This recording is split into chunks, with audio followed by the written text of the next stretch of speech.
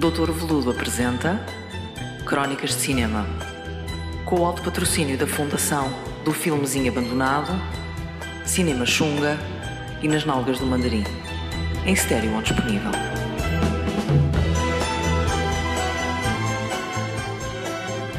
Ora viva, amigos! Tudo bem? Desde a última vez? Isso é que interessa. Bom, hoje vamos continuar então a falar do tema que iniciámos na última emissão, que é os perigos da Disney.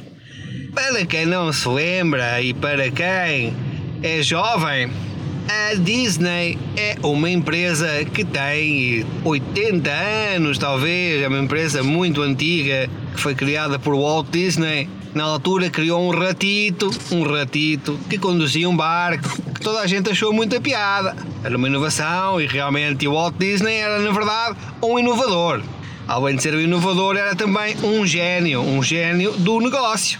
Bom, ou ele, ou um amigo, ou um primo, não sei, alguém daquela bola que se convencionou chamar a Disney.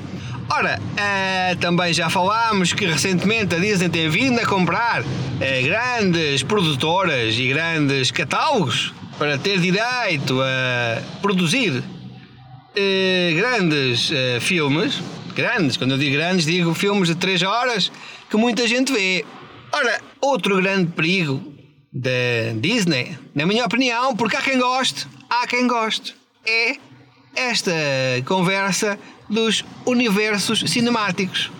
Ora, os universos cinemáticos passa por quê? Passa por fazer um conjunto de filmes que vivem todos ou estão todos situados dentro do mesmo universo. Isto é uma pirosice que tem vindo inclusivamente a pegar a outros realizadores, a outras franchises que têm inventado, têm martelado todo o seu catálogo de maneira a dizer: epá, atenção, que isto faz parte do mesmo universo. A Pixar é tudo do mesmo universo, dizem algumas teorias. Esta pirosice, esta modernice, esta tacanhez de marketing que é o universo cinemático, tem vindo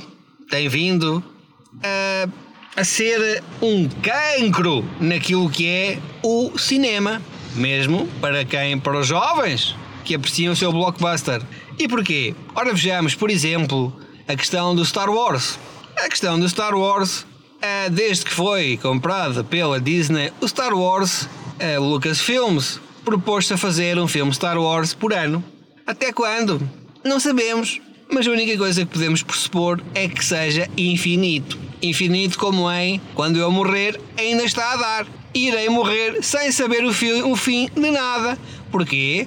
Porque a Disney e a sua Lucasfilms irão esticar o Star Wars à frente dos narizes dos seus fãs como uma cenoura à frente de um burro.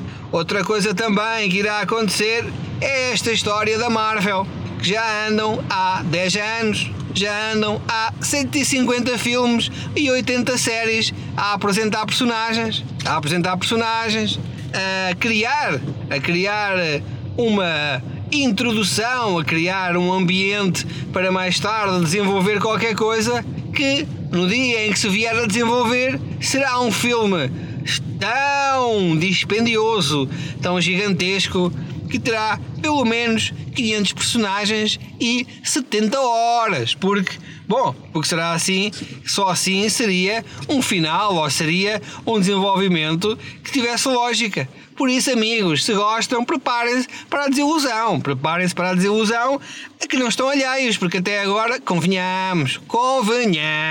E com isto vos deixo com esta nota de falta de esperança para quem gosta de Star Wars, porque nunca haverá uma conclusão para absolutamente nada e, além disso, irão desenterrar todo tipo de pequenos nadas e ninharias para fazer uns trocos, para que vocês vejam o filmezito, comprem o DVDzito e a bonecada. Enquanto houver espaço lá em casa, bonecada também haverá. E com isto me despeço com um abraço apertado aqui do doutor.